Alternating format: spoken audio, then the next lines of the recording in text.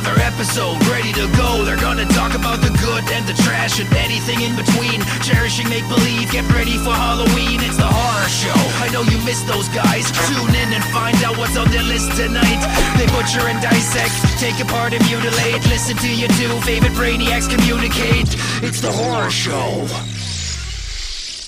Hello, everybody, and welcome to The Horror Show, the show that dissects, mutilates, dismembers, and butchers all of your favorite and not-so-favorite horror movies and other horror-related events. I'm Sean.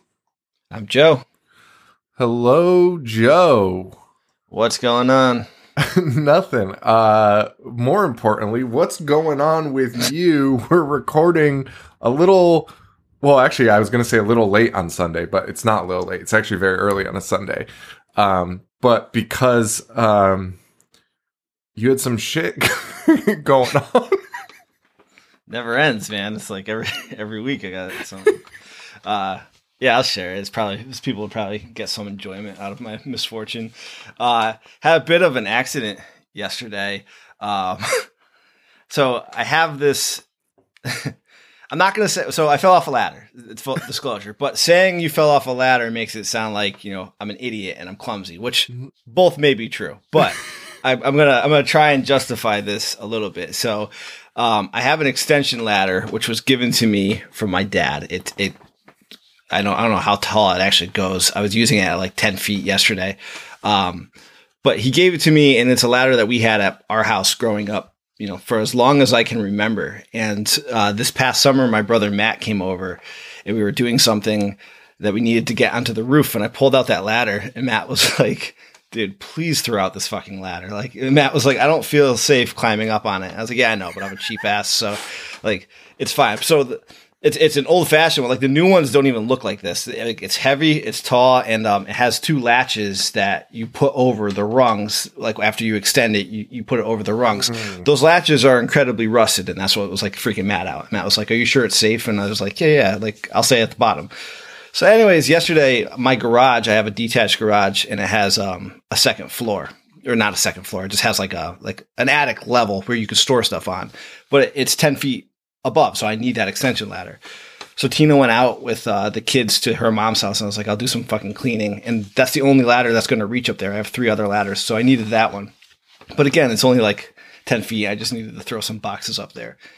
So I climb up, I get to the top rung, and like I check those latches because they make me so fucking nervous every single time. So like make sure that they're on. I get on the top rung, I hear the latch like moving because it's so fucking rusted, and then it just snaps. So I'm on the top rung and the ladder snaps.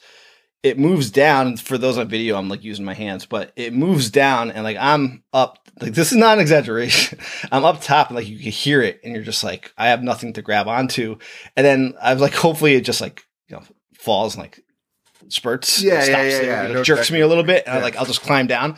But then it like skipped and it went right below the surface, and like it's like slow motion, so the ladder falls forward. Like I remember in like a split second having this thought, just as like, well, this is happening, and like I may actually die.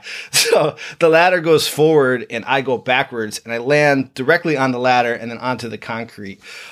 Just absolutely demolished the back of my head and my entire back. My ass landed on a rung, which is weird because like the rungs are going horizontally. You would think it was like vertical and go up my ass crack, but somehow my entire ass crack is black and blue on both sides. Like my back, I lost consciousness for like a split second because I remember fall. Like it's so weird when that's happening. Like it's only a second, but you remember it. And I remember falling, and then I remember like coming to and being on my back, looking up at the ceiling and just being like, fuck, that happened.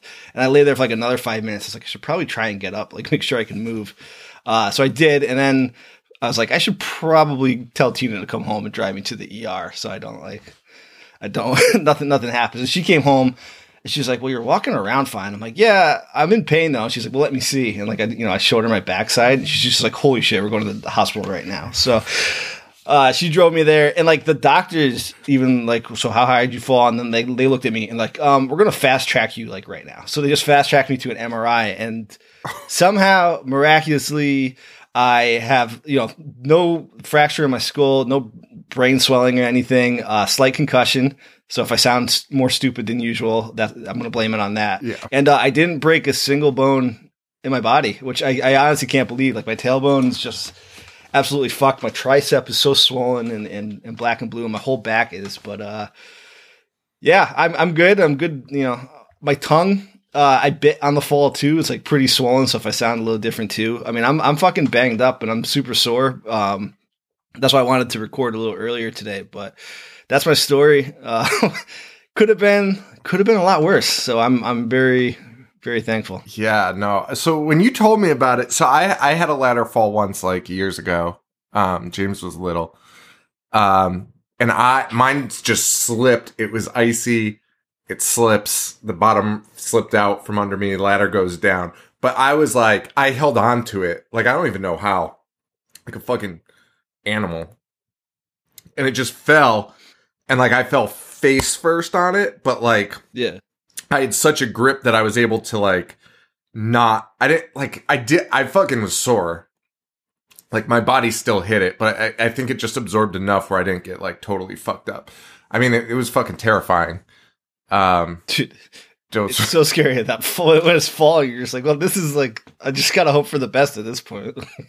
You know, and it gives you a little hope. I don't want to say this sounds weird, but like, it's nice to know that if you did die like on a fall, you literally don't have any like moment really to be like, you don't have a moment to like be sad. You're just like, oh shit.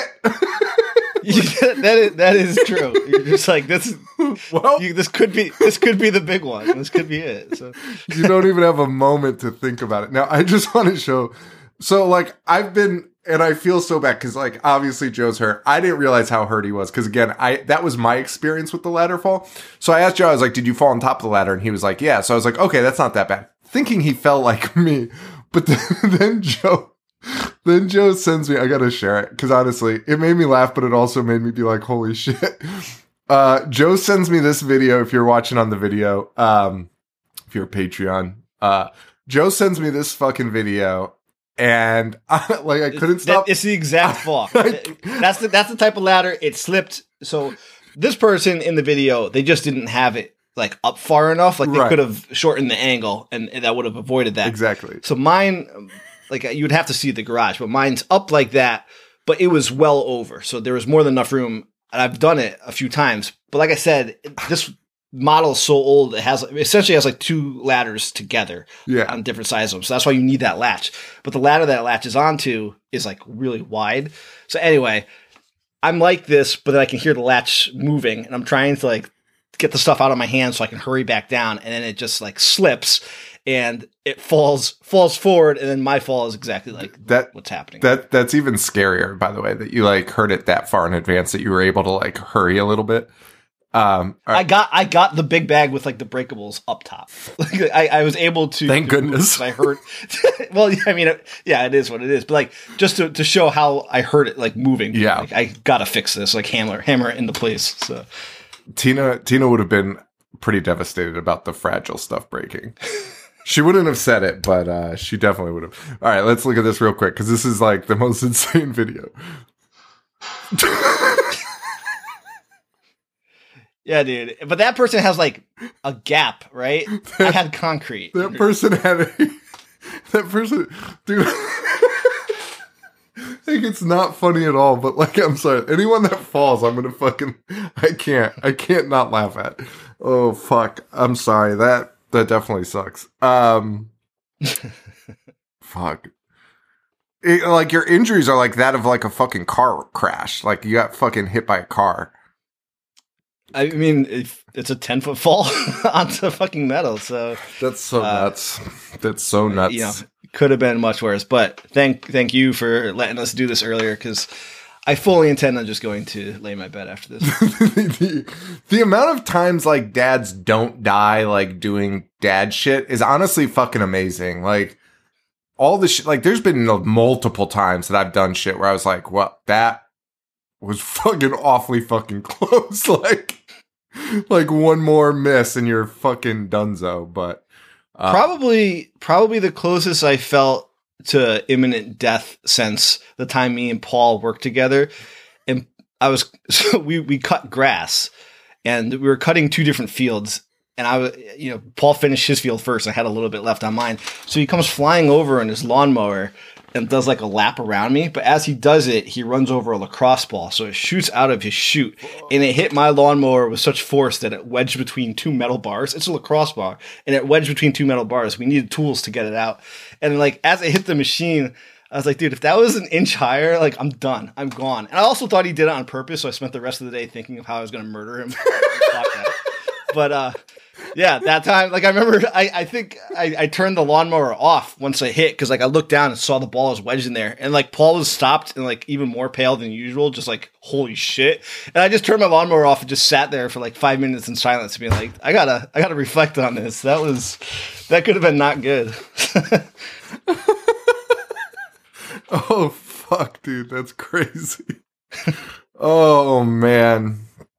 Oh, fuck. It's a scary world out there. Scary, scary, scary. I'm trying to think of a segue into nothing but trouble. The 1991 hit directed by Dan Aykroyd out of pure necessity. Hit and necessity are the key words there. What I was gonna say is, like, when you suggested this, because, well, I know that some listeners suggested this first, and foremost. But when you were like, these are some of our choices, I was like, people are gonna think Nothing But Trouble is like a weird choice, because I've seen it before, and it's a quote unquote comedy. Yeah. But watching it again this time, and like thinking about the show's mindset, this is like Dan Aykroyd saw Deliverance or The Hills Have Eyes or Texas Chainsaw Massacre, and was like, what if I just did the same thing, but like threw jokes and disgusting prosthetics in? And that's what this is. Like, I'm not so sure this is a comedy. No, it's not very funny. I know what it is. So, and it's funny that you say that, because it turns out Robert Weiss, who we've done a bunch of his movies. He's produced everything, the Scary Movies, Police Squad, like all those. He did the Blues Brothers, of course, and that's his in with the Aykroyds. So Peter Weiss, Dan, and Dan's brother Pete Aykroyd, one of them was like one of them had broken a rib and was like, I want to go to the movies, but I can't watch anything funny because it hurts to laugh. So Dan's like, let's go see Hellraiser. So they go see Hellraiser in theaters, and they claim everyone in the theater was laughing the whole movie, which I don't fucking believe. Like, I know some people in theaters laugh nervously. Like when I saw Hereditary in theaters, like people were laughing because it's weird. It's so unsettling sometimes that you just like laugh because it's like, what the fuck is this? Right. Yeah. I still don't see that happening in Hellraiser. I feel like it's a pretty easily digestible fucking movie. I don't think anyone was laughing, but they claim everyone was laughing so fucking hard. And then Dan Aykroyd was like, I've got an idea. What if we make a horror comedy? This is the first Hellraiser he's talking about? Yes, the first Hellraiser. I would have called the authorities from the lobby. That, dude, an audience cracking up at Hellraiser is like the funniest thing to imagine. There's not even like the most like Texas Chainsaw, for example. Like Franklin at some point offers comedic value, like when he's blowing raspberries and stuff. So that's not absurd to laugh during a serious horror movie. But to claim a theater's erupting in laughter in Hellraiser doesn't have a single one of those moments that I can remember. No, it's very surface level. Like there's nothing crazy about it. Nothing's really overacted. Nothing's done where you would ever for a second really laugh out loud, especially in a public setting in a room full of people. You definitely wouldn't. But Dan was like, I've got an idea, horror comedy, which also has already happened in the past, but that's okay also. So they decide to write a horror comedy. His brother Peter Aykroyd is like, hey, what about that time you got arrested in New York and had to go to the justice of the peace and like go to like a kangaroo court type thing. And so that's kind of where they based it on. Originally it was titled Git. He went Dan Aykroyd, or was it Peter or Dan? I think Peter ended up writing it, but Peter said he took 6 months to write this movie. 6 whole months. Described it as a Beetlejuice meets Texas Chainsaw Massacre. So one of those, I think, applies. And much of the script's bizarre characters and events, such as the giant mutant babies, were based on dreams that Dan Aykroyd had been having. Fucking weirdo. Get help. Don't make a movie. Get professional help. Dreaming about little Bobo. It's like legit, like watching this movie and knowing Dan wrote and directed it with, he wrote with his brother, but wrote and directed it, honestly makes me see Dan Aykroyd in a very different light. Like you lost respect for him. Sort of, like not so much respect, because I don't know how to say this without sounding like an idiot. I don't think he did a bad job. Like, I don't think, it's not a good movie, but I don't think it's just, where would this come from? Why would this come out of your brain and be like, this is what the American people want? So, dude, your inability to describe how one should feel about this is perfect, because that's how I also feel. Because I was trying to think, do I like this movie? No. But do I hate this movie? No, I don't. It's just, but also, for such an established director and writer, as you said, and established cast. Yeah. How do you put John Candy, Chevy Chase, Demi Moore, and Dan Aykroyd in a room together and just not have it be wildly outrageous, when we've seen movies from all of these people with just them and it be wildly outrageous? Right. So, all of them together, it is such a bizarre film. It's so weird. It transcends expectations to it. It's crazy. It's so weird. And it's crazy. We just I shouldn't say it was last year, but we missed its 20th anniversary last year, which February 15th, 1991, this came out, had a $40 million budget. I don't know where that money comes from. That's fucking insane. It has to be the prosthetics in Chevy Chase's wallet, right? A lot of it went to Chevy Chase's wallet. And that, by the way, it still went over budget by $5 million. and the box office was $8.4 million. No one went to go see it, which is not surprising. The original title for it was me and Joe talked about this last night. And this is honestly one of the craziest thing. Sometimes there's just facts that are so fucking funny that it boggles your mind. And it usually involves when a cast member or a director or something is just so devoted to it that it's just what, there's no backing, it's just full throttle. And the original title for this was Valkavania. I can't even say it. Dude, if you look at the word, it's hard to read. Valkenvania. You have to double take it. You'll say it twice before you actually say the fucking word. That's what they wanted to call it. Dan wanted to call it specifically. And right before release, the studio, Warner Brothers, is no, that name's fucking terrible. Obviously they did probably test screenings or whatever, and people were like, what the fuck is that? So they changed it to Nothing But Trouble, and it was so it hurt Dan so bad, which, by the way, Nothing But Trouble doesn't describe the movie any less than Valkenvania does. And Demi Moore says that line in the movie, so it's not it's a completely random title they chose. So it's just a weird name, but Dan was so upset that he released his own press release being it'll always be Valkenvania to me. Did a tour circuit to talk about how wronged he was by changing the name. That's the most bizarre thing. I would never go see a movie called Valkenvania. I said that to Sean yesterday. Nothing But Trouble did poorly as is. Right. Can you imagine if it was called fucking Valkenvania? Nobody's going to see that. No, because Nothing But Trouble, and Dan, you see Nothing But Trouble. It's Dan, Demi, and Chevy. And John Candy. You're oh, all right, it'll be something. You're not imagining this by any means, but you're imagining a fun comedy about getting into trouble. Exactly. Valkenvania, you're just I'm not watching that. I don't even know what the fuck that means. I've never seen a dumber word in my life. Falcon. Dude, even with that cast at that time, I'd be like, I'm absolutely not seeing that. Whereas, like you said, Nothing But Trouble, I would watch those guys get into trouble, right? Right. That sells me. Yeah. Fucking Falconvania. Go fuck yourself. Falconvania. We have an acting debut in this film too. Ooh, we do. Who? Mr.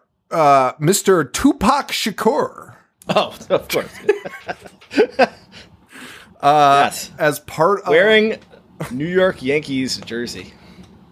West Coast till he dies, baby. You know, he used to be called MC New York. I actually did not know that. Tupac, though, you know, it's I don't know if this is like a popular video that's made its rounds. I know you showed it to me years ago, but it's so funny because like Tupac in this is like very young. He's very young. But it's like very much off the heels of this old video of him. I think he was like 16 or 17 in it. And he's like talking about how he wants to be like a thespian. You know, do you remember that video? Yeah. It is talking about he's at his like sister's hairdressing school or something. It's so weird. He's just hanging out talking and he's like, I just want to be an actor. And it's just like in that moment when you're watching that video, you're like, oh, this dude might have been playing a part. Like, I mean, that's always been the criticism or counter argument to Tupac that people have made, which obviously, look at me, I shouldn't be the last one talking about Tupac's street credibility, but people had always said like they felt, even though he talked on the records, he was playing a part, and like he played in Juice, you know, he played Bishop, and they thought that kind of persona took over his hip hop persona as well. So, hey, I'm not going to discredit anything he's done in his personal life. I don't know, but I could see that might take some ground there. I mean, it wouldn't be the first person that's done it. It's not a discredit to him. Like, I mean, fucking Ice Cube, an actor. Ice Cube, fucking, you know, like all those guys, like, well, I shouldn't say all of them, but like, I think when you look at like drill rap today, and you're like, oh, that's real. That's scary. Like that's depressing. That's very sad. Like, I don't like this.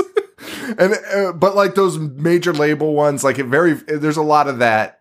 I think there was a lot of that going on. So it's not even a discredit, but it is interesting to see him, and especially here, like super happy, super young, wearing New York Yankees gear. And he's here with the Digital Underground, right. Who he was their backup dancer. That's what got Tupac in the industry. So he's there with Digital Underground. He has a verse on this song. He'd released his first debut solo album the same year, which sounds nothing like what you're about to hear on in this movie.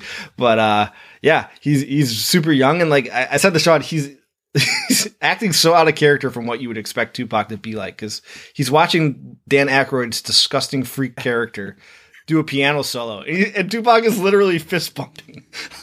like the Tupac from '96 would be throwing bottles at this guy's face. Like, what are you doing fist bumping? Yeah, it was like super weird. And by the way, like you could say like he's acting or whatever, but like Digital Underground is just playing themselves in this. Like it's not, they're not playing something else. They are the Digital Underground in this. Yes. Which, by the way, I totally fucking forgot Shock G died, and I am like honestly reeling right now still from remembering that happened. That is fucking depressing, dude. That guy was a fucking character, man. He's great. And he plays both himself and Mr. Humpty Hump in the movie. Like he'll do the Shock G verse, and then he'll turn around and he'll have the fake. It was crazy. Eyeglasses on. It was crazy. I mean, I don't know. Like, I never watched like a lot of their videos or anything. I don't know if he's ever done that before, but it was a fucking amazing to watch. Yeah, he has, but it was great to do it in a fucking feature film. Yeah, it was so cool. I was like, wait, what the fuck? Yeah, I thought that was fucking awesome. So obviously the big thing to talk about here, besides the movie, which we'll probably breeze through, but like that's why I wanted to talk about some of these other things too. Is what a fucking asshole Chevy Chase is.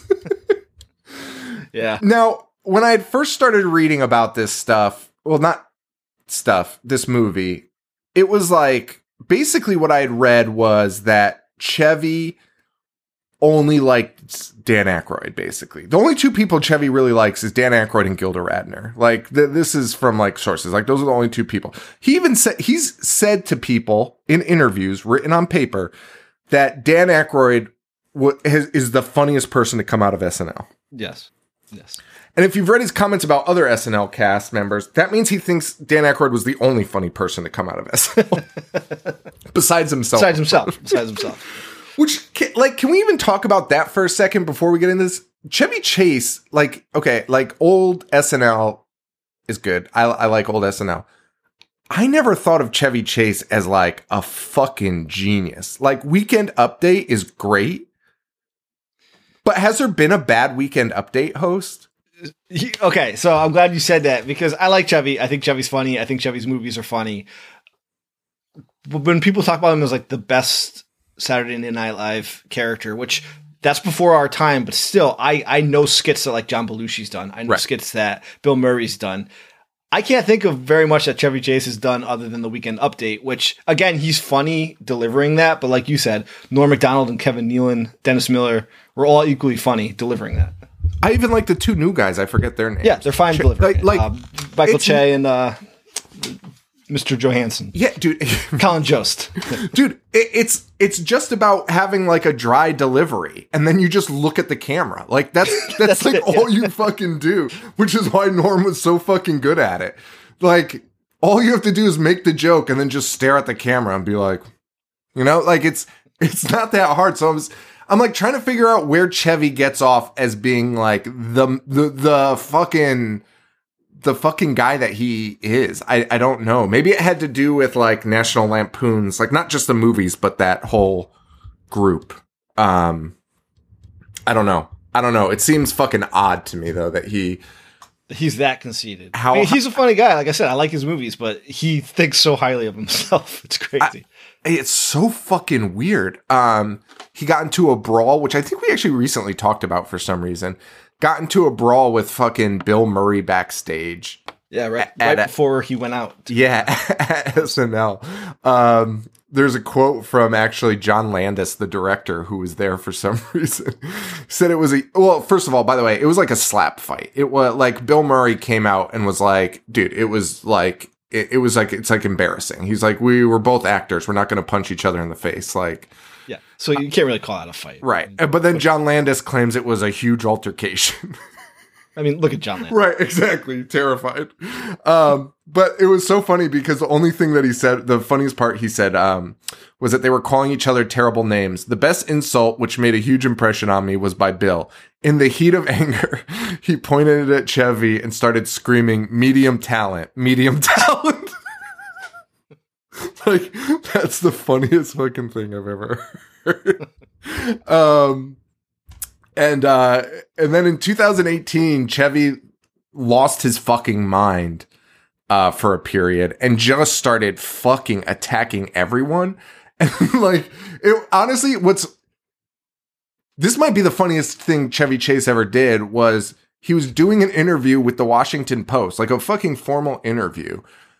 And he goes, he was like, well, he's like, maybe this should be off the record. I don't know. Well, anyway, and then just starts fucking putting everyone on blast. And then rumor has it once the interview got released, because the interviewer was probably like, holy shit, this is insane. He never told me to take it off the record. Like, this is nuts. And then they release it, and then Chevy apparently texted the same fucking reporter and said, well, there goes my career. Fucking maniac. But he went off on Lorne. He said Lorne is like sunk to a new low. He can't fucking believe how shitty it is and how shitty the world is to think that this is humor. He said, how could you dare give me that generation worse shit than they already have in their lives? It just drives me nuts. Of Will Ferrell, he said, just not funny. Tina Fey, I didn't see what all the folderol is about. Kristen Wiig, he says, she had two things going for her. She had clear-cut chops and she was pretty. But what happened to her? Where did she go? Jeez. Like, what the fuck is that? What is it? That's the most maniac comment. And then Eddie Murphy by the way, left SNL and actually became successful, unlike Chevy. I thought Eddie Murphy was funny. Gumby, I found that funny, and people loved that. Stevie Wonder, he did well, but it's not that hard, for Christ's sakes. Your skin's the same color. You just put on some sunglasses and do this. And then he pantomimed playing the piano. And what you said this was what year? 2018. I mean, that's the Washington Post. Doing a sit-down interview with Chevy Chase in 2018 is honestly almost as insane as what Chevy's saying. It's so nuts, dude. Oh fuck! It's so insane. It's so insane. But he loves Dan Aykroyd. He thinks Dan Aykroyd's like the funniest fucking guy on earth, which is bizarre because apparently during the filming of this, he was calling him a fucking idiot and like shitting all over him. Reports that he was so terrible to Dan that like, you know, the people who get the water to bring to the crew on the set were ready to fight Chevy Chase. And like multiple people stepped up and were like, if you keep talking to him like this, we're not continuing with production. That's how shitty he was. But the whole time before and after, Chevy's like, I only did this out of my love for Dan. So to hear those reports is so funny. What a fucking headache, dude. What a fucking headache. It's amazing that people like cared. You could have replaced him with anybody. And that role Dan Aykroyd was supposed to play. Yeah. And then they were like, just use Chevy. Well, I think to be fair, Dan also wanted to do like the 4 prosthetic roles, and probably his brother was like, "Hey Dan, what are you fucking doing? Playing all of those roles would delay like." How long must it have taken to get those prosthetics on? Forever. Could you imagine having to shoot scenes where you would have to wait for Dan to get those prosthetics on and then also get it off to do the same scene? It would be such a fucking headache. You are right. They could have gotten any actor to be that role. No, it wasn't a selling point. And Dan poor Dan Aykroyd, because he still ends up doing 2 roles. Two or three. Two, yeah. He still ends up doing 2 roles, and apparently one of the things Chevy Chase kept yelling at him about was that he makes more money than him. On set, he's saying this. He's like, I make more money than the director. It's like, dude, like, the guy is like clearly making this out of love. He's playing 2 shitty characters he wrote. And by the way, he tried to find a fucking director and they couldn't find one. So Dan was like, I'll direct it. It's fine. He did not want to direct this. Dan wanted it made so badly that he offered that he did take over directing duties, right, just to ensure that it got made when it did. Correct. So Chevy was, of course, like, look at this fucking idiot getting paid less than me. What a fucking nightmare. I would have just shut it all down. Fucking nothing but trouble. And that's nothing but trouble. In a nutshell, to start it off with. Also, a Daniel Baldwin in there. Throw a Daniel Baldwin in there. Yeah, very, very briefly. Very briefly.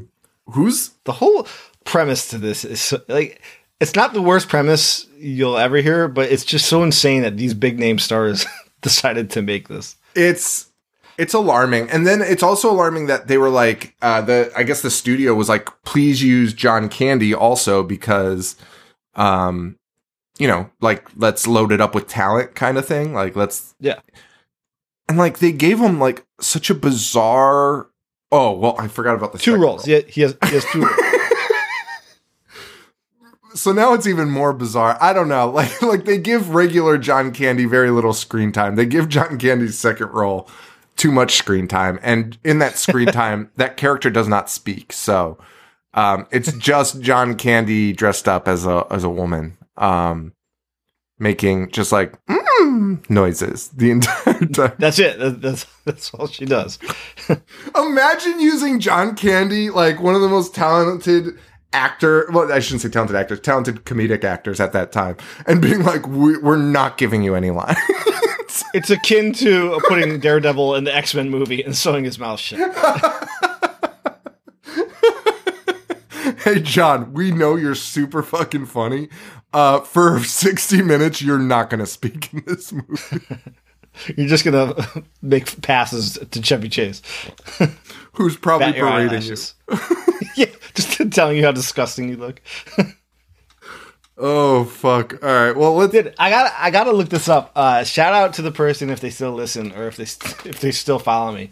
I was followed by an account back when we first started it, and it was just called Daily Nothing But Trouble, and they posted a scene from this movie once a day, every single day, which was like my favorite account that you could have possibly made up. So if you're out there, I hope you're still going strong. Wait, it had to be. Wait, hang on. Hang on. Because this guy, I have to shout him out. Because, like, I can't... Patreon picks? Patreon... No. Movie ideas? Fuck. Hang on one second. I have a list of all of our old Patreon picks. That's how this started, actually. We did... we left it up to our Patreon Mangle tier to kind of choose the movies for this month. I sent the list of the movies we were going to do to... I almost revealed her name. Reagan. I gave her the movies that we were going to do, which we'll talk about at the end. But she was like, what the fuck is the theme of this? And I was like, just people choosing stuff. Just people, just our Patreon choices. But this guy has been asking for nothing but trouble for fucking years. Oh, I don't even have it. I'm like, hang on. I have to shout him out. Like, he has like, every time I was like, hey, does anyone have any ideas? We're like, we're in a jam, just need a quick movie idea. This dude has been like, please do nothing but trouble. And I was like, we definitely will. Like, I know it'll happen eventually because I remembered it as a kid. Like, it was like one of those weird movies. I want to say Ian B. I think it's Ian Bellerwood. Oh, he does the wood carving. Is that him? Yeah, I believe it's the same in guy. Connecticut. Yeah. So shout out to him. He loves Nothing But Trouble so much, and has been asking us to do this for so fucking long. So shout out to that dude.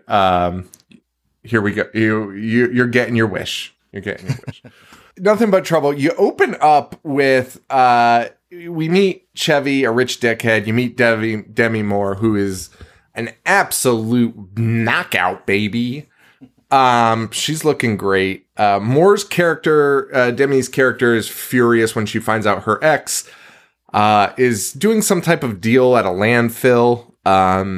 He's turning something into a landfill. It's unimportant, but she needs to get to Atlantic City immediately.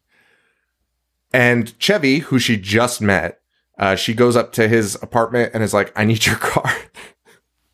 And he's like, how about I drive you? Both of these are creepy things to do. Don't do either of these things. Don't ask strangers for their car, and don't get in a car with a stranger who will drive you to Atlantic City. And Chevy, for some reason, is aware of the landfill and her ex. It's so weird because they really are setting this up to maybe be a moment later in the movie, and it's really not. It was so heavily emphasized. Yeah. Just to set up the plot point that they're going to get stopped on their way to Atlantic City. It could have just been like a passing one sentence conversation. It literally could have just been picking up a hitchhiker. This is bizarre that this is how could have just been friends going to get to Atlantic City, right? They didn't need to be strangers. And also, Taylor Negron, is that how you say that? Yes, Taylor yes, rest in peace. Oh, man. Classic character actor. I love that guy. He is fucking great in everything he did. And I think we shouted him out recently in another movie, too, that we did with him in it. Great in Angels in the Outfield, Fast Times at Ridgemont High. Biodome. Biodome, He was fucking great in those movies. I'm trying to think about what movie he did. Wow, dude. Oh, he was in Chairman of the Board. We have to do that fucking movie, dude. We absolutely have to. Fucking Carrot Top. I can't remember. I swear we talked about him recently, but whatever. He's in this. He's playing a Brazilian guy because why not? And the Brazilians are funny because, again, like a real emphasis on them. As characters in this film, and they're great when they're on screen, but then they disappear for the majority of it. Most of it. They're siblings too, which That's nuts. That's very weird, and I did not know that until the end when we'll talk about it then, but you find out that they're not siblings, and that they are siblings, and you're like, oh, that's fucking weird. Taylor was in The Last Boy Scout. I think we talked about it. That's what it was. Yep. That's what it was. We did a Last Boy Scout for Patreon Pick'em. Not Pick'em, but Patreon episode. Also, so I'd seen this movie as a kid. Did you ever see this as a kid? I did, and I watched it like 3 or 4 years ago, too. It was like such a... As a kid, it was always on TV. Probably edited. I don't know. But it was always just so bizarre. Whenever I caught it on TV, I was like, what the fuck is this? It was so fucking weird to me. One thing that my memory never captured, though, during this was that it takes place in fucking New Jersey. Well, I mean, who would think that? It's so like, nuts. Rural Texas, like Texas Chainsaw Massacre. Right. It's insane. It's like one of the scariest settings of all time. And then you realize that they're like 3 miles away from Atlantic City. You know what else I saw? Well, actually, back to that. When we drove to that con in Philly last year, we went through some towns that would have fit in very well with Vulcanvania. Actually, you're 100% right. That was like actually a little bit terrifying. That was so scary because there were roads. There were humanless roads. Oh yeah, there was one town that was like a house every 3 miles. That was bizarre. Crazy. Where do they fucking grocery shop? Oh my god, yeah. I don't know. But they enter Vulcanvania. The Brazilians, Chevy and Demi, they all go together. You see this insane billboard for Vulcanvania that's like, it's like a car accident with dead bodies scattered all over the ground. And it says, he should have obeyed the law, like, welcome to Vulcanvania. Yes. Corpses with white sheets all over him. And the cop is holding a child, a baby, like with the dead bodies around him. It's the weirdest fucking thing. And this town is, like you mentioned earlier, it's very Deliverance, right? It's run down. Yes. There's like vent pipes all over the streets, shooting out smoke and flames, and you don't know what the hell's going on in this town. And they like pass bikers, which they're like, oh god. The bikers are the best looking. If I saw the bikers, I'd be like, oh, we're safe. Those are human beings Agreed. With leather jackets. Like, they shop places. Like, everyone else was like a raggedy old, like, Deliverance, like, toothless. The fucking bikers were the best part, but yes. Houses falling apart. It was wild.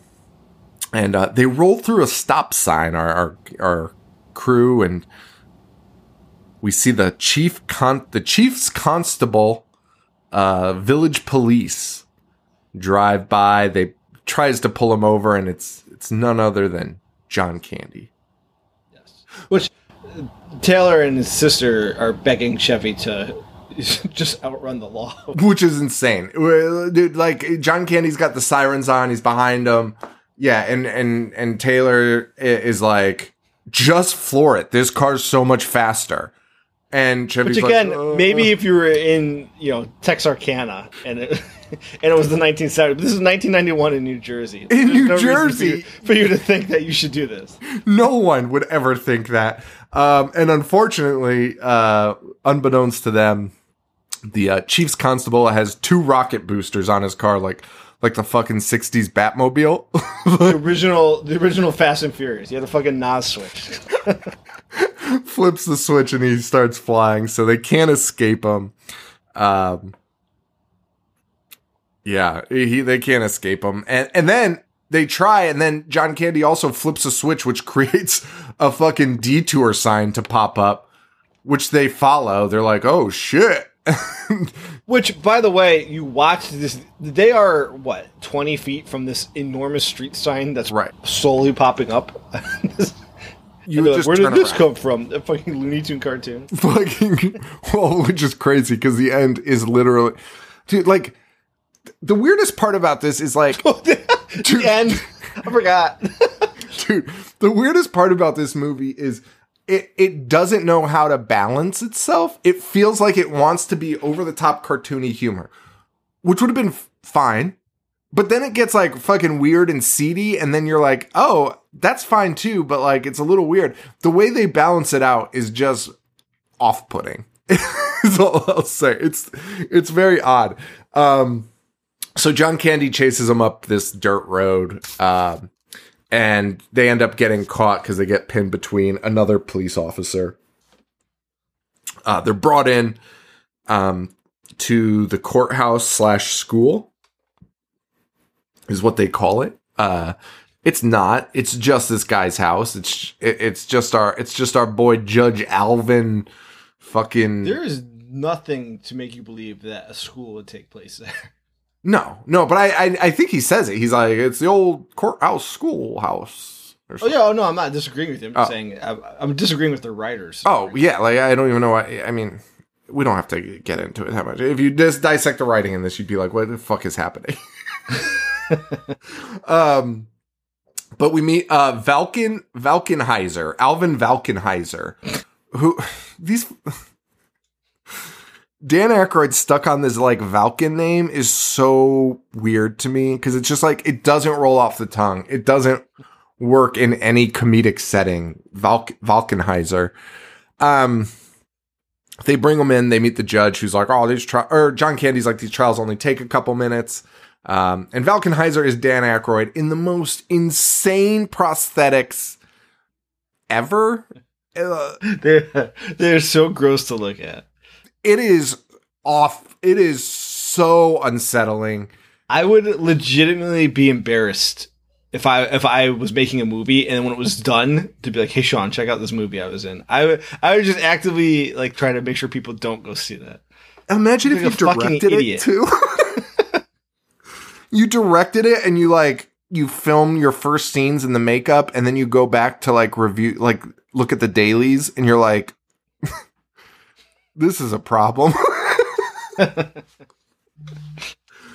And that's why especially that scene with Digital Underground was like zooming in on his face and he's making those overdrawn expressions. He's got like, Dan is acting insane. Dan is fully invested in Alvin Valkenheiser, and he's full. Dude, he is in character, and he loves it. And you could tell he fucking loves it. It comes out like he was having fun. He's the only person there having the time of his life. Yeah, I think that might be the problem. Is that Dan is so much into this, and everyone else, including Demi, they seem completely uninterested in being there. Demi's probably like the second most excited to be there, but that's not saying much because she's clearly not very thrilled, but she's probably like, well, it's going to be in theaters. I don't know. Was this her first movie or like, no, it couldn't have been her first. No. She's established at this point. Was she? But yeah. Oh my God. I got to pull up her little filmography here real quick. That's so crazy. Cause like, yeah, I mean, I liked her in it. She was a knockout in it. What was her first movie? G.I. Jane? No, what? You can't. No, Parasite, a horror movie. I know she's in St. Elmo's Fire. Yeah. I think that was like mid. Blame It on Rio. St. Elmo's Fire was 85. Oh yeah. So she was, I mean, that alone, if you were in that fucking movie, you just got. Yeah, she was in Ghost the year before. Oh like shit. So that's crazy. She's like box office draw at this point. Yeah. That's nuts. Wow. Good for her. Dude, One Crazy Summer I've never seen, but this that fucking movie sucks. I remember the poster so vividly from the video. Fucking dude, Sean. Not to get, I mean, we've been off topic this whole time. This movie has the most annoying performance from Bobcat Goldthwait, who's already annoying in everything he is. I would honestly recommend everyone to watch One Crazy Summer just to see how obnoxious Bobcat is throughout this entire movie. It is exhausting. He must have been so tired acting like that. It's unbelievable. That's amazing. When did you watch it and why? Well, why do you think I watched it? I watched it Tina said it was like one of the best movies ever. My fucking wife. Yeah, exactly. It was like 2 or 3 years ago. My favorite is like she doesn't even stand by her opinions after. She's just like, thought that was better. She will own up to it immediately. Like, well, I was wrong.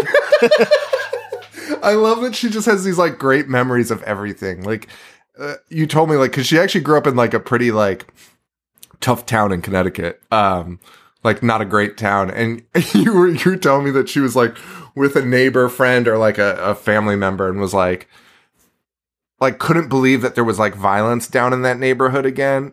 And the neighbor or friend was like, Tina, like that was happening every day we were down there.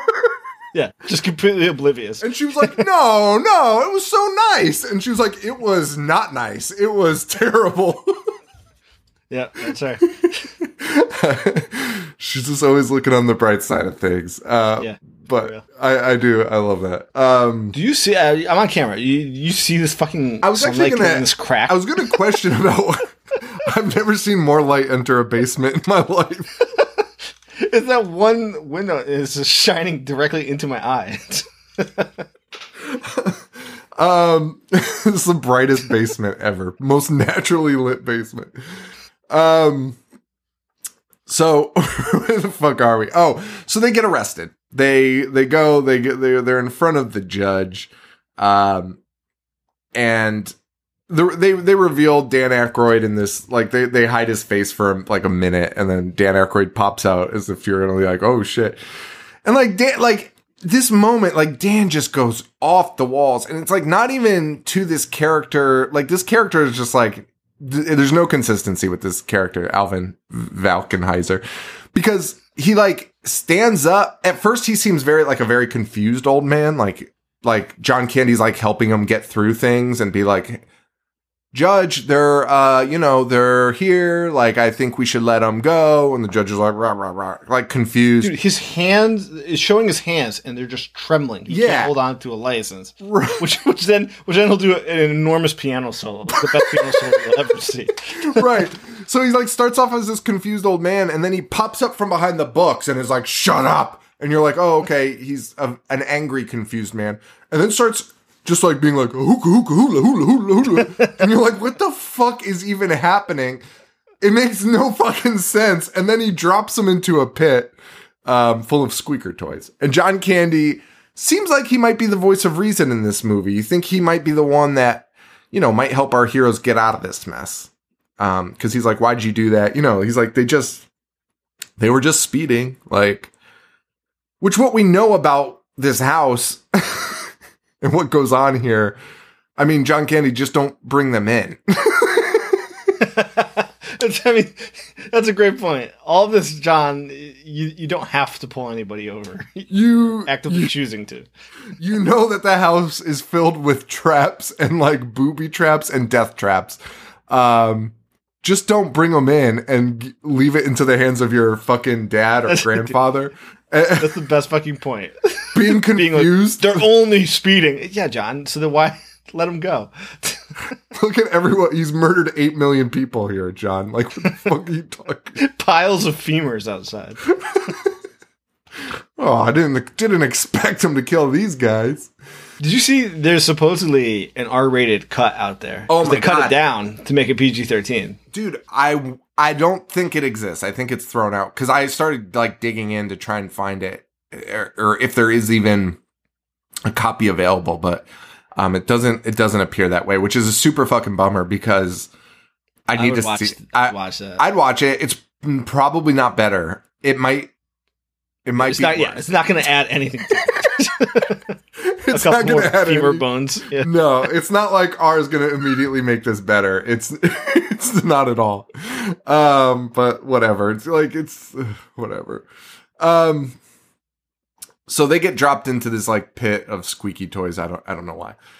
Meanwhile, they want to show us the full view of these Valkenites. So we see Dan Baldwin, who plays a New Yorker, very Italian New Yorker. And he gets got by John Candy. who this time, you know, he's not as nice as Chevy and the gang. So he pulls out a fucking machine gun and is like, get into my fucking car.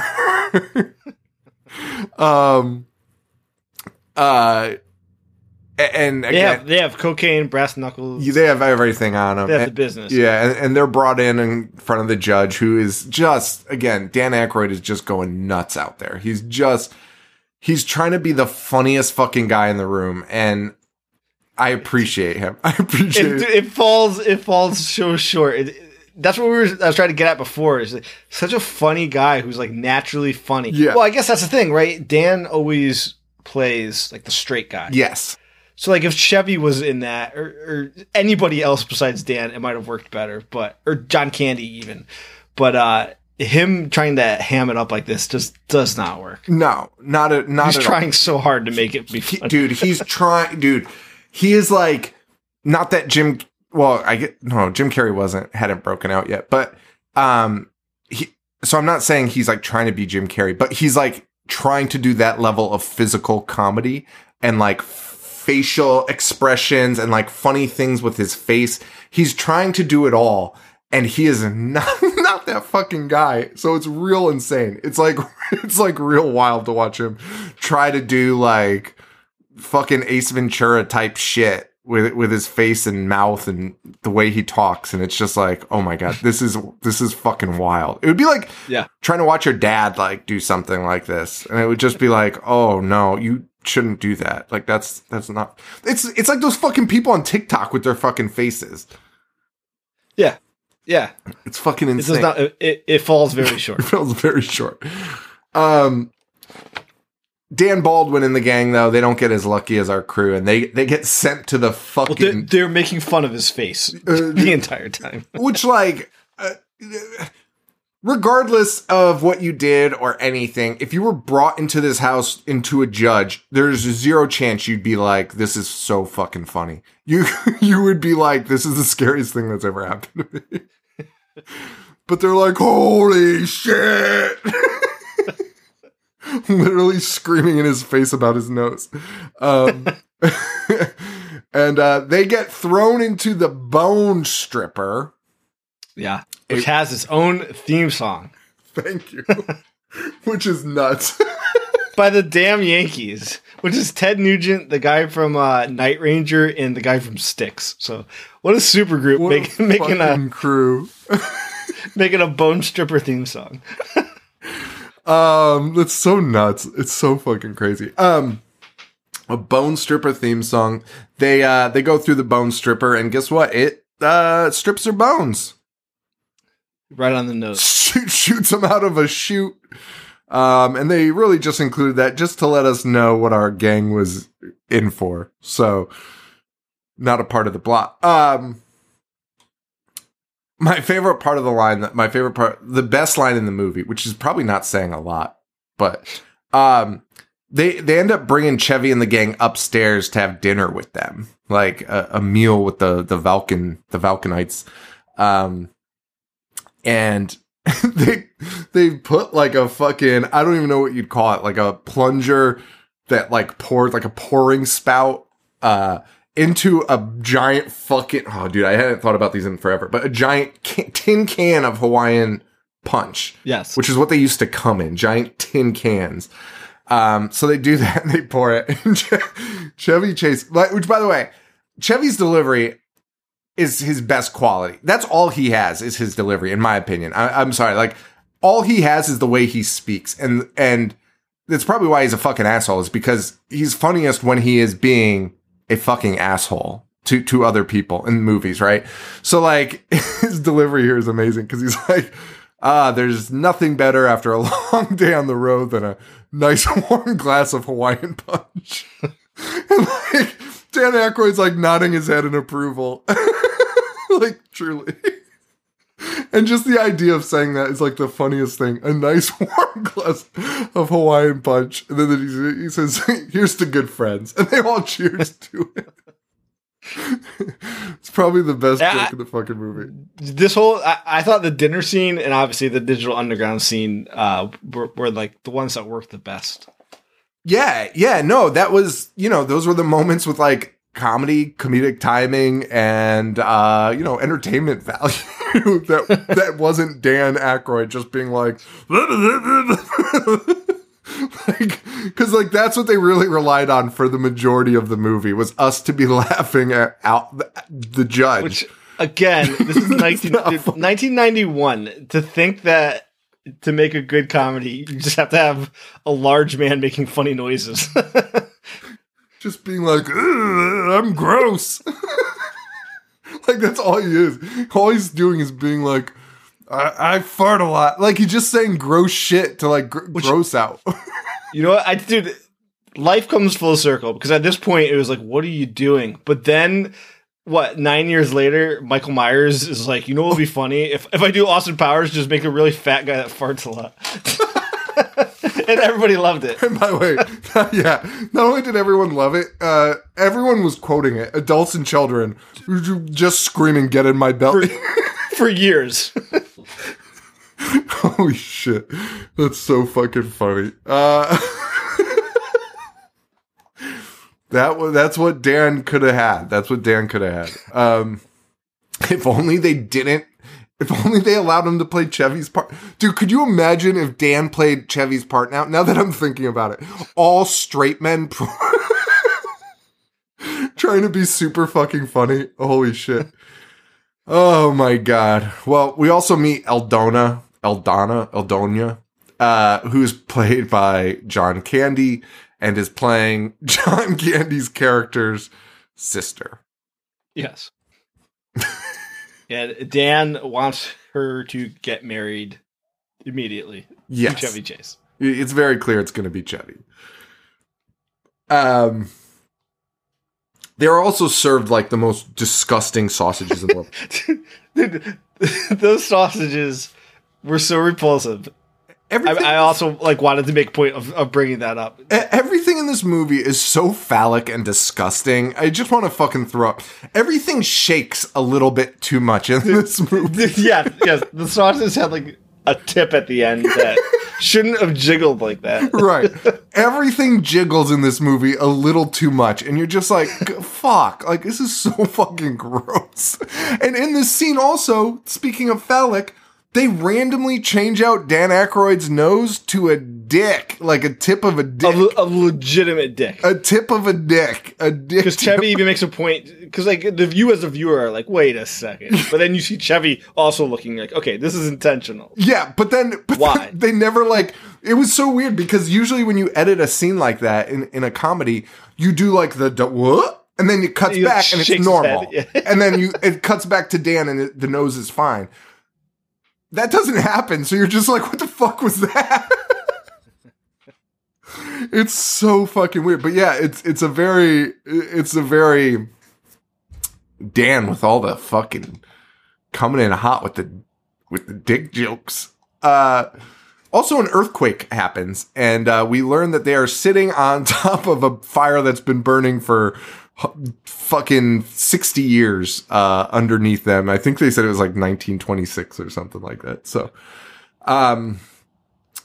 that's that. The Brazilians, though, they're fucking done. They jump up. They're like, let's get the fuck out of here. They jump out of a fucking window to try and get away. They are thwarted by John Candy, but they say they try to strike a deal with him. They try to strike a deal with John, but doesn't look like it's going to go so well. John's like, nope, get moving, baby. We'll find out what happens to them after.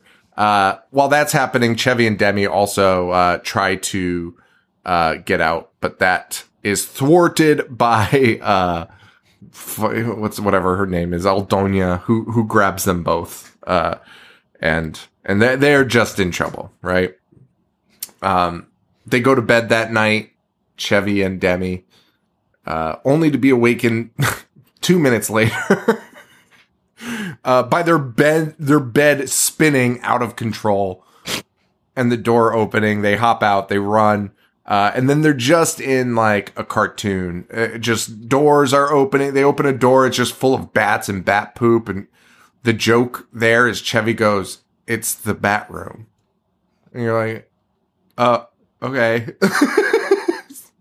Okay.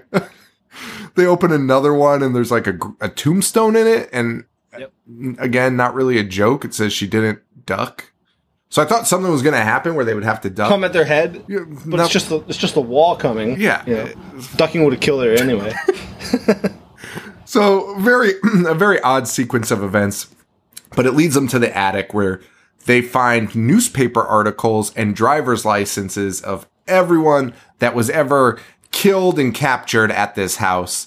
You see lots of funny ones, like Jimmy Hoffa's on there, which I thought was actually kind of fucking cool. If that was what happened to Jimmy Hoffa, that's a funny fucking gag. But there's like other ones on there, like a bus full of Hare Krishnas disappeared, and you're like, oh. And then they're like trying to link what it is, and she's like, they're all bankers.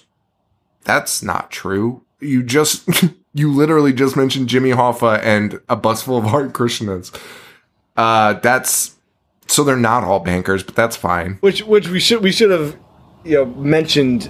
The reason they're keeping Chevy is because he thinks Chevy's a banker, which Chevy repeatedly explains that he's not. Yeah, he's like a financial writer, right? He just writes financial articles. So he's not even a banker. And really, the banker thing doesn't really pan out other than you kind of have to piece it together yourself, which is fine, but they don't give you enough context clues about it. But basically, the Valkenheisers are upset because somebody came in, mined under their town, and now there's earthquakes. There's a fucking fire burning down there for 60 years, and he blames it on the banks. They came in, they raped the land, and then they left. So that's this guy's entire fucking prerogative in this town. Yeah. Sure. Fuck it. Whatever you guys want to do, that's fine. They do manage to escape. But it's so weird because every time they're able to escape, it's being done because the judge or somebody in the house is allowing them to. So, like, they're trapped in the attic, and then suddenly you'll see a hand pull a knob, and a door in the attic will open. And then they go in, and they, see slides, and they're like, we should go down these. And it's like, no, what? No. Somebody is clearly allowing you to go down there. Why would you ever go down that? I have no clue. It's so weird. They go down the slide. It splits into two different slides here. But they get separated, Debbie and Chevy here. Chevy falls into a pile of skulls, and Demi falls outside, where she, after some roaming around, finds fucking Little Debull, Debull, it's not devil, whatever, and Bobo, who is played again by Dan Aykroyd. Somehow in more, even more disgusting prosthetic. A full bodysuit prosthetic. Before we get into them, Chevy also, he's just sitting in a pile of bones, which for some reason allows him to spy on the judge who's in his bedroom. And Chevy can watch him and watches him take off his fucking nose, his fucking hair. So if you thought he was gross before, this is even more insane. And then takes off his fucking leg before settling in for a good night's sleep. And Chevy's just stuck in the fucking wall watching this. He also has a shit bucket next to his bed. Joe, I've never seen a prop used so much to be like, get it? It's a fucking bedpan. Somebody steps in it, it falls on someone's head. It's used so much in that moment. Fucking unbelievable. Fucking Dan is just unbelievable. So, speaking of Dan, we'll go back to Lil Debull and Bobo, who are these giant man babies with a little curly cue of hair on the top. They're wearing diapers. Everything else is skin. Just fucking disgusting. They're fucking foul. And again, Dan's acting is out of control. You actually, it's hard to tell that it's even Dan. It is. If you didn't know, you might not have. You would never. I don't think you could. Yeah. I don't think you could figure it out that it's him. He's fucking disgusting though, and like it's so fucking funny because it's like, I mean, I think part of like you brought up Austin Powers. I think part of why that works with like the same actor and like Eddie Murphy too, right? I think those movies work because you're like, oh, that is Eddie Murphy. That's funny. Like. You see enough of him to be like, that's fucking funny. Yes. And you also have to have that guy play himself somewhere in the movie. So what actually would have probably made more sense if Dan Aykroyd was a character in the movie. It would have, but not with the prosthetics that they chose to use. No, correct. They went too much. They went way too much because like this baby is just crazy. And Dan is doing a full separate character. There is no element of Dan in this. It's like, I'm a stupid baby. And like, he's changing his voice so much that you can't recognize him. The teeth are a total fake set of teeth. It's so nuts. It's so nuts that your director is dressed up like this. You know what? I might give Chevy a little credit for snapping at Dan. Like, imagine him sitting in the fucking Bobo costume in the director's chair. Being like, hey, Chevy, can you shoot that again? I didn't like the way you said that. Dressed up as Bobo. But yeah, and the other guy is played by this dude John DeVikis, who only has 3 credits to his name, which are Ghostbusters, Dan Aykroyd, and Spies Like Us, Dan Aykroyd and Chevy Chase. So clearly just a pal of Dan Aykroyd's. Yeah. But yeah, then cue the Digital Underground, who shows up in a hearse, and they were pulled over for, I believe, speeding also. Correct. But you know, this time the judge is like, "Oh, you play music? Bring in your musical gear." And then we get to watch Digital Underground perform what the same song, yeah. Same song. They perform the whole song, and then it has a Dan Aykroyd piano solo, which was actually performed by his brother Peter. So, good job, Peter. Peter was also the bellboy at the beginning. Oh, was he? Yeah. Oh, I wanted to look up what he looks like. He's weird. He's all over the soundtrack too. Those fucking Aykroyds, I tell you. But anyway, Digital Underground performs. Good song, man. I like Digital Underground. They're fun. Yeah, they're fun. So after the piano solo, they're freed. The judge is like, "You guys can go," but actually wait because I'm gonna marry Chevy Chase to my daughter. And they're like, "That's fine." Which is so funny because after the marriage, Chevy's like, "Please help me." And fucking Shang-Chi's like, "Oh man, I'd be nervous if I was getting married too, but we're fucking out of here." 100% what I would do. I would be so far out of it. I'd be like, "Bro, congratulations."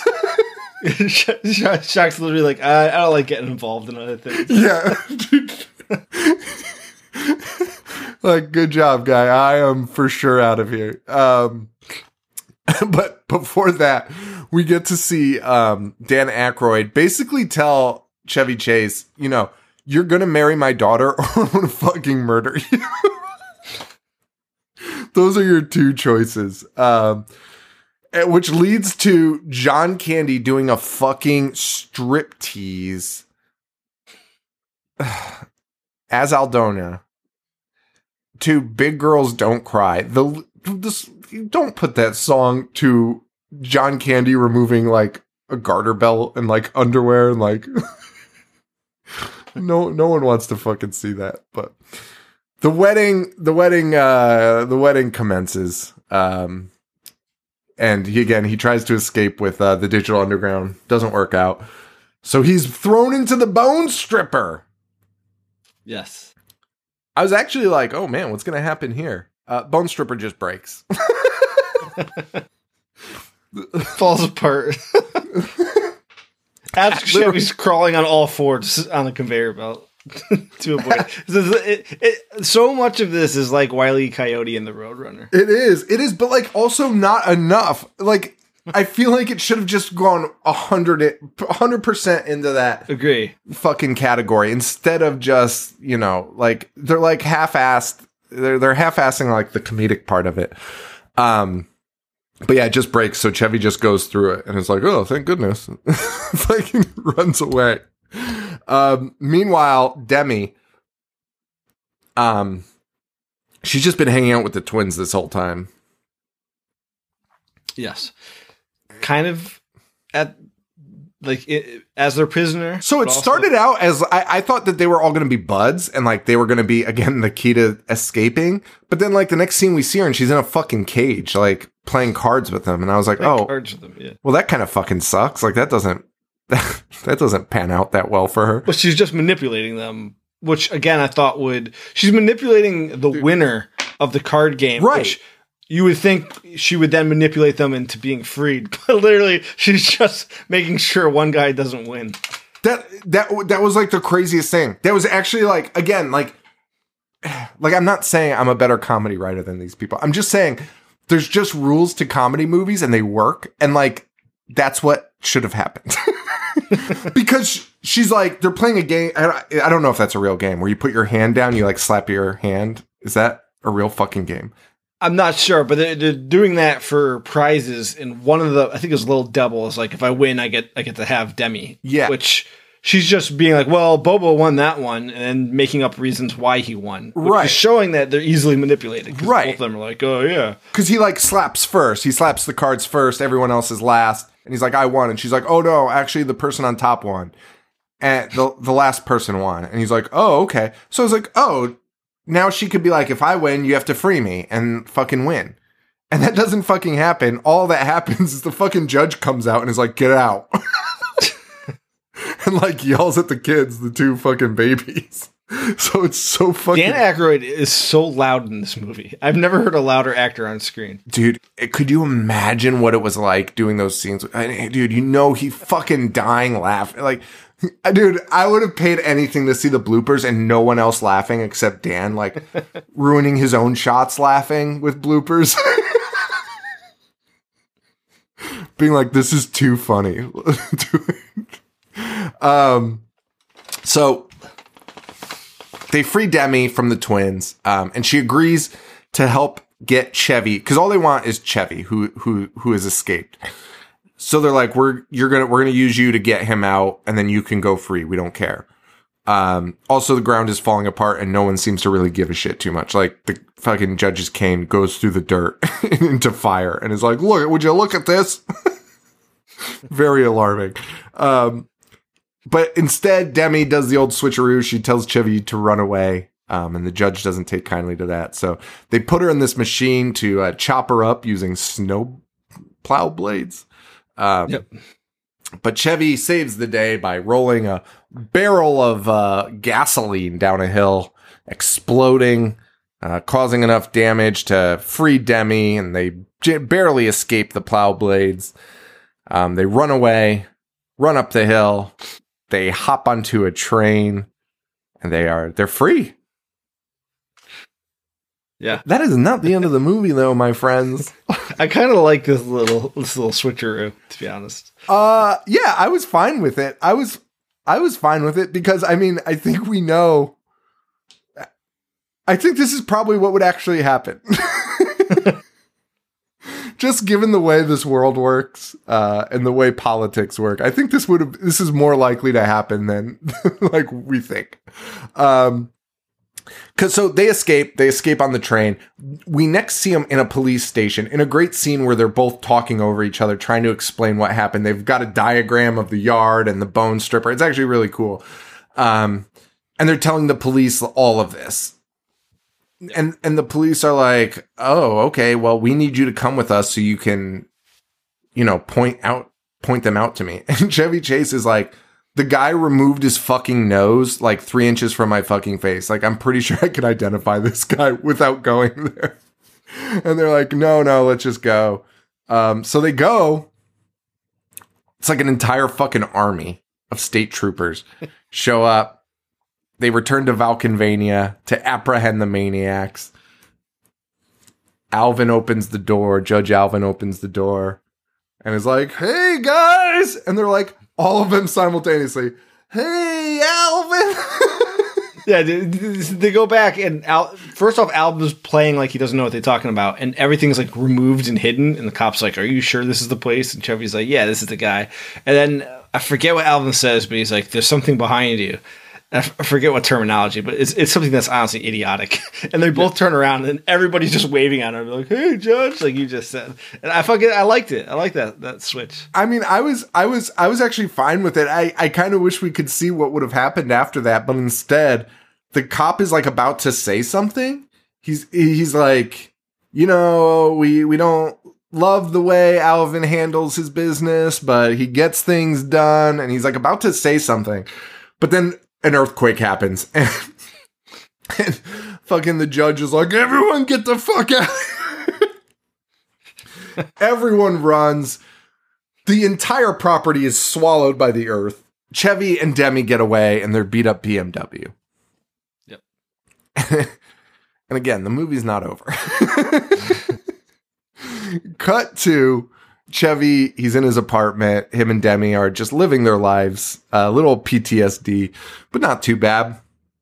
On the news, they're talking about the big fires that happened in New Jersey and all the firemen that had to go and help. And she's on the scene and she says, "Oh, we're here with one of the survivors." And who is it? It's Alvin, whatever the fuck, Valkenheiser. And he comes up on the screen and is like, "It's okay, I'm moving in with my grandson-in-law in New York City." Which is a corny, funny ending, but not as corny as when it cuts back to Chevy's apartment and there's a fucking cartoon hole of his body through the fucking wall. Like Jump through the wall. Like the most Wile E. Coyote one, yeah. Dude, fucking exactly like Wile E. Coyote. Through the wall of a high-rise apartment building in New York City.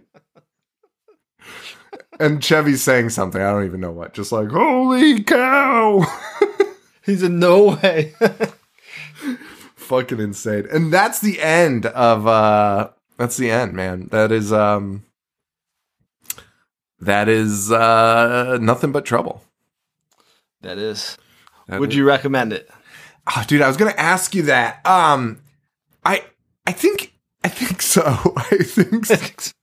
But I just don't think in 2022, it's like, it doesn't have the entertainment value it did. I mean, I don't know if it even did when we were kids, because like I saw it on TV and I don't have any like great memories of it. I wasn't like, "Wow, that changed my world." Like I was just like, "Oh, like, this is so." I mean, it's the most run of the mill weirdo movie you could possibly watch. It really is. It might be a good one for like kids, maybe, to like, if you wanted to show them a gross out movie, I guess, but like not even like, because of the fucking dick nose thing, which by the way, that happens actually twice in this movie. It does. It's the end too on the news. End credit, right? Or is it the news? It's the news. I couldn't remember if it was the news or like the end credit when it's like Dan Aykroyd as Chevy Chase. No, well, it might have happened there too, but fucking insane. I don't know why I just said Dan Aykroyd as Chevy Chase. Because you have a concussion. I don't know if you said that. Did you actually reveal that you have a concussion? Well, there we have it. There you have it. Folks. I thought I held it together pretty well. No, you did. Fucking Reggie Ray over here. That's it, guys. Thank you for listening. Thanks to Patreon for all your support. Hey, next week, we are going to do another pick from the Patreon choices, which is, I'm so excited for this, Blair Witch Project 2. Heavily requested by our Patreon members. It is a movie I've never seen. There was no reason to see that. Will you watch the first Blair Witch in preparation? Sure. Because I feel like maybe we should kind of do both. Because I know people want us to talk about Blair Witch, but I don't know if we can do a movie or an entire episode on people walking in the woods. Yeah. I don't think I'd enjoy that. All right. So I think we might combine them a little bit. Maybe do a little bit of the Blair Witch and Blair Witch 2, depending on how insane Blair Witch 2 is. It's called like Book of Shadows or something, right? Yeah. So we're going to do that. We're going to do that next week. So get ready for that. I don't know what we're going to do for the rest of March. I think I've got some ideas though, but that's it, man. That's the wrap. So I want to thank Joe. I want to thank our fans, our Patreon members. Thank you so much. If you can donate over at patreon.com/IHateHorror. You can find us at instagram.com/IHateHorror and IHateHorror.com. I think that's all I usually promote. Joe, where can they find you? Instagram, Boognish1985. All right, guys. Thank you all so much. And for Joe, this is Sean. Stay weird. Thank you. Adios. I dissect movies all fucking day. Wanna play? I'm gonna watch what I'm not supposed to watch. A fucking zombie getting sliced and diced. Monster. Mutilate.